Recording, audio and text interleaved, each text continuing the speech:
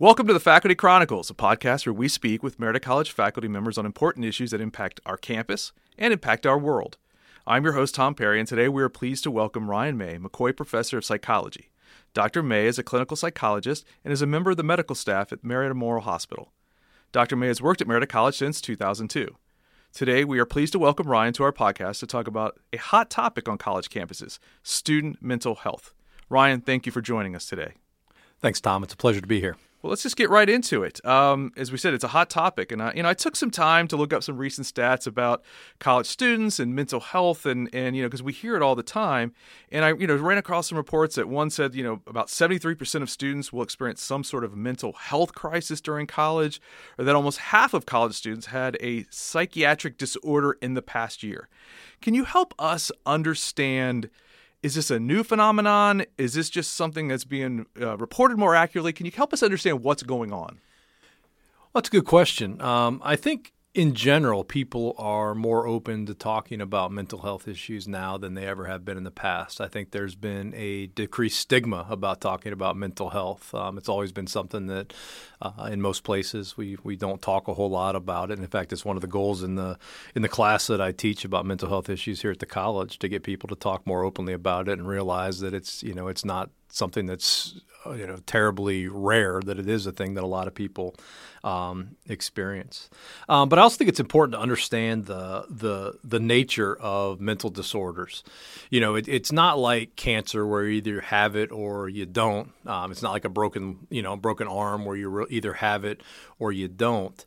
Most of our mental health symptoms are more on a continuum. For example, we have people that are hardly ever anxious to people who are, severely anxious. And in some way we draw a line to say on this side of the line we have a disorder and this side of the line we don't. And, where that line is may change depending on, different cultural variables, et cetera. All right. So, we have a lot of emotions that are positive. We have emotions that are negative that we don't like. And some of those negative emotions like anxiety are perfectly natural and normal emotions. In fact, it's a good thing. Neither one of us would be here today if we didn't experience any anxiety. It's what keeps us from walking out in front of a car. It's what, keeps us from petting that grizzly bear that we see in Yellowstone Park or whatever it is. We actually do a little better on some tasks with some level of anxiety. Worried about how well we do on an exam is going to cause us to study for that exam.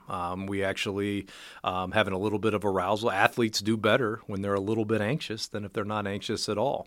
But I think that maybe it's possible that we're becoming a little less tolerant of negative emotions. Say, if I don't like feeling this way, is there something that I can do about it? But you're right. There are a significant number of people college age that are dealing with mental health issues. It's thought that a significant percentage of mental health issues start by the age of 24. And our brain is still developing. Our brain doesn't fully develop till the age of 25, and most of our college students are within that age range. It's also a time where there is a lot of increased stress. We're at college. We're doing a lot more things independently that can lead to a lot of increased stress. We're away from our social support system. We're away from mom or dad and other people. We've changed our friend groups, and that's a lot of stress. But there are a significant percentage of people. So we think that about 12% of students will experience some level of significant anxiety. About 9% will experience a depressive disorder.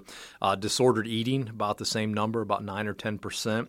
ADHD, substance use disorders, and unfortunately about 6% of college students will experience some level of suicidal ideation. And that can range from anything from, what if I wasn't here, to actually having a plan. And obviously that is serious. But yeah, so there are an increased level, and I would say that there's probably definitely an increased level of these emotions that are causing problems, even if they're subclinical, right? If they don't meet the level of diagnostic criteria. Most people with disordered eating don't actually meet the criteria for full-blown anorexia or bulimia, but it's still clearly causing a problem. I think we could say the same thing for anxiety, depression, those type of things as well. Okay. Let's bring it a little bit closer to home, I guess I'll say, and that's here on a campus like ours or other institutions like us. Again, this isn't my area of expertise. That's why I brought you in. So I kind of was trying to look up some things. And another thing I ran across said that small colleges like Marietta have basically approximately one professional mental health counselor that's available for up to about 700 students. I would say here on our campus, probably a little bit closer to one for every 500 students that we have on campus.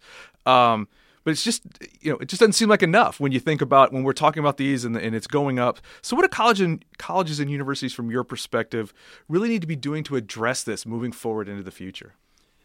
Well, one of the best ways to deal with the lack of treatment resources is to decrease the need for treatment resources. And one of the ways to decrease the need for treatment resources is looking at what are some things that we can do to help prevent these, the symptoms of anxiety, the symptoms of depression, the disordered eating, the substance abuse. What are some ways that we can, catch them early, right?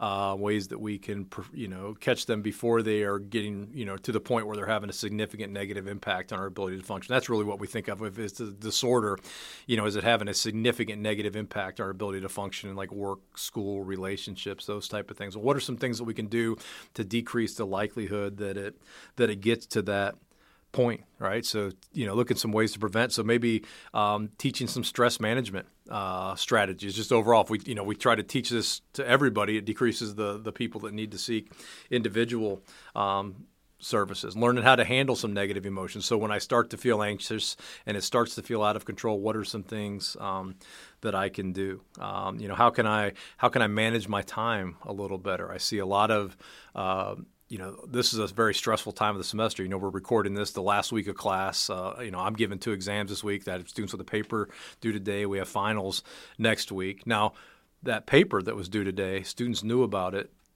back in August when I handed them out the syllabus. A lot of them didn't start working on it until like last night or the day before. But if we actually, talk to them about the importance of managing our time more effectively, taking time for yourself, I think another time, one of the things that Marietta College has is we have a lot of great opportunities for our students to get involved in things. Well, there are some students that feel like they need to be involved in everything, right? And that just wears people down to be involved in that, making sure you're taking some time for yourself. And another important thing, stay physically fit. Right, the importance of exercise. Both aerobic and anaerobic exercise have antidepressant and anxiety effects. In fact, a lot of research suggests that for mild to the low end of moderate depression, it can be regular exercise can be as effective as antidepressant medication. Now, I don't say that to say if you're on medication, you can stop taking it and just go hit the gym. Don't do that. Always talk to your doctor about it. But regular exercise does help us deal with negative emotions, and I think it would be beneficial thing if our provost is listening to actually add a phys ed class to our gen ed curriculum, right? To kind of teach the importance of being physically fit and active helps our physical health and our mental health. So I would say prevention, coping, helping students to become more resilient. Okay. I think that, yeah. Well, and I think we both realize that while we're saying these seem to be more prevalent, the mental health issues have always been around on college campuses. So what I'm now curious about is how much have the past 2 years changed that? Because and what I mean by that is the pandemic and students going from I would say what they would consider their normal lives to then changing to online, hybrid, not being around people, being isolated. How much is that, do you think, impacted? I think it's impacted everybody, right? College student. I think it's impacted everybody from young kids to senior adults. It may be in a different way, but, it hasn't been a stellar 2 or 3 years for anybody's mental health, I don't think.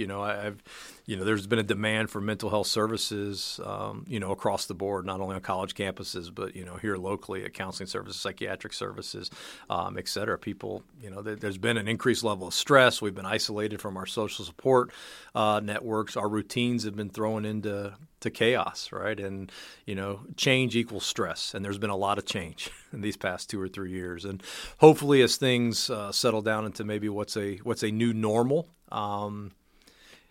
hopefully it will decrease. The other thing is I think we've talked about people paying attention to their mental health, right? And I think when you're looking at something, you're more likely to say, hey, maybe there's something I can do about this. So maybe that's led to an increase in the need for services. Which in many ways is a good thing because, we talked about the prevalence of mental disorders or problematic emotions amongst college-age students, but about 2/3 of those individuals won't seek help or realize that there's something that can be done about it. So. Well, as you just mentioned, you have tests and you have papers doing all that stuff. So you interact with students on a regular basis. You get a chance to talk to them and kind of get a feel. Is there anything you've learned just in, I guess, what I would call the general interactions you have with our students, or whether it's through your own family, those kind of things, that you think might help explain a little bit of why we're seeing more depression, more anxiety, and these other mental health issues? Yeah, like I talked about earlier, I think one is we're more open and talking about these things, which I think is a good thing. I also think, these past, couple of years, everybody's schedule's been in chaos. You're right. I do interact with students on a regular basis. I just got done lecturing for 3 hours, so my voice is holding out here, which I think is a good thing. But I'm also the parent of a college kid. I'm a parent of a high school teacher. As well. I know it's shocking that I'm that old, but yeah, I am that. But I do see, there is an increased level, I think, of stress and maybe a little decreased in resilience. And, I don't know. I think there was also, there was a lower level of resources, I think, available during the pandemic, and people were kind of left to do things, for themselves. But, one of the biggest things I've seen in class is that I think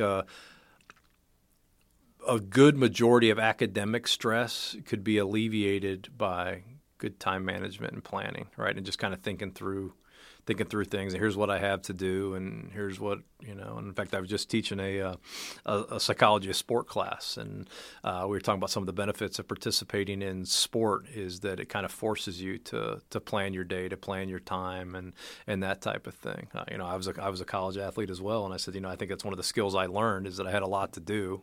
And I always did better in season because it forced me to manage my time more. When I was given more free time, it was easier to do the fun stuff and not the academic stuff. So, I just think watching students and realizing, we can now see exactly when they turn in their papers and the number of papers. I had a paper due, 8 o'clock this morning. The number of papers that were rolling in between midnight and 8 was a lot higher probably than it should have been. And there's still some that there's still an empty box, right, that I'm still waiting for it to come in, right? So. Well, I always like to wrap up with talking about, in the class, which we've already kind of done, but I'm just curious in the classroom, not from maybe necessarily the teaching perspective, but are students bringing up these topics to you more often? Are they saying, hey, Dr. May, can we talk about this in class since this is what this class is about? Because maybe you're sensing that they're either experiencing it or they're seeing it among their classmates and they just want to understand it better. I think so. The fact that I am a licensed clinical psychologist, I think sometimes people will want to ask me questions. And I'm always very careful in class, say, well, I'm your professor here and not your therapist, that type of thing. So, don't take it for a treatment thing or anything like that. But I do notice that students are much more open. I've been teaching here, as you said, for 20 years. Students are much more open now in class to talk about stuff that they're going through. Maybe 10 years ago, it was that unnamed friend who was really them, right?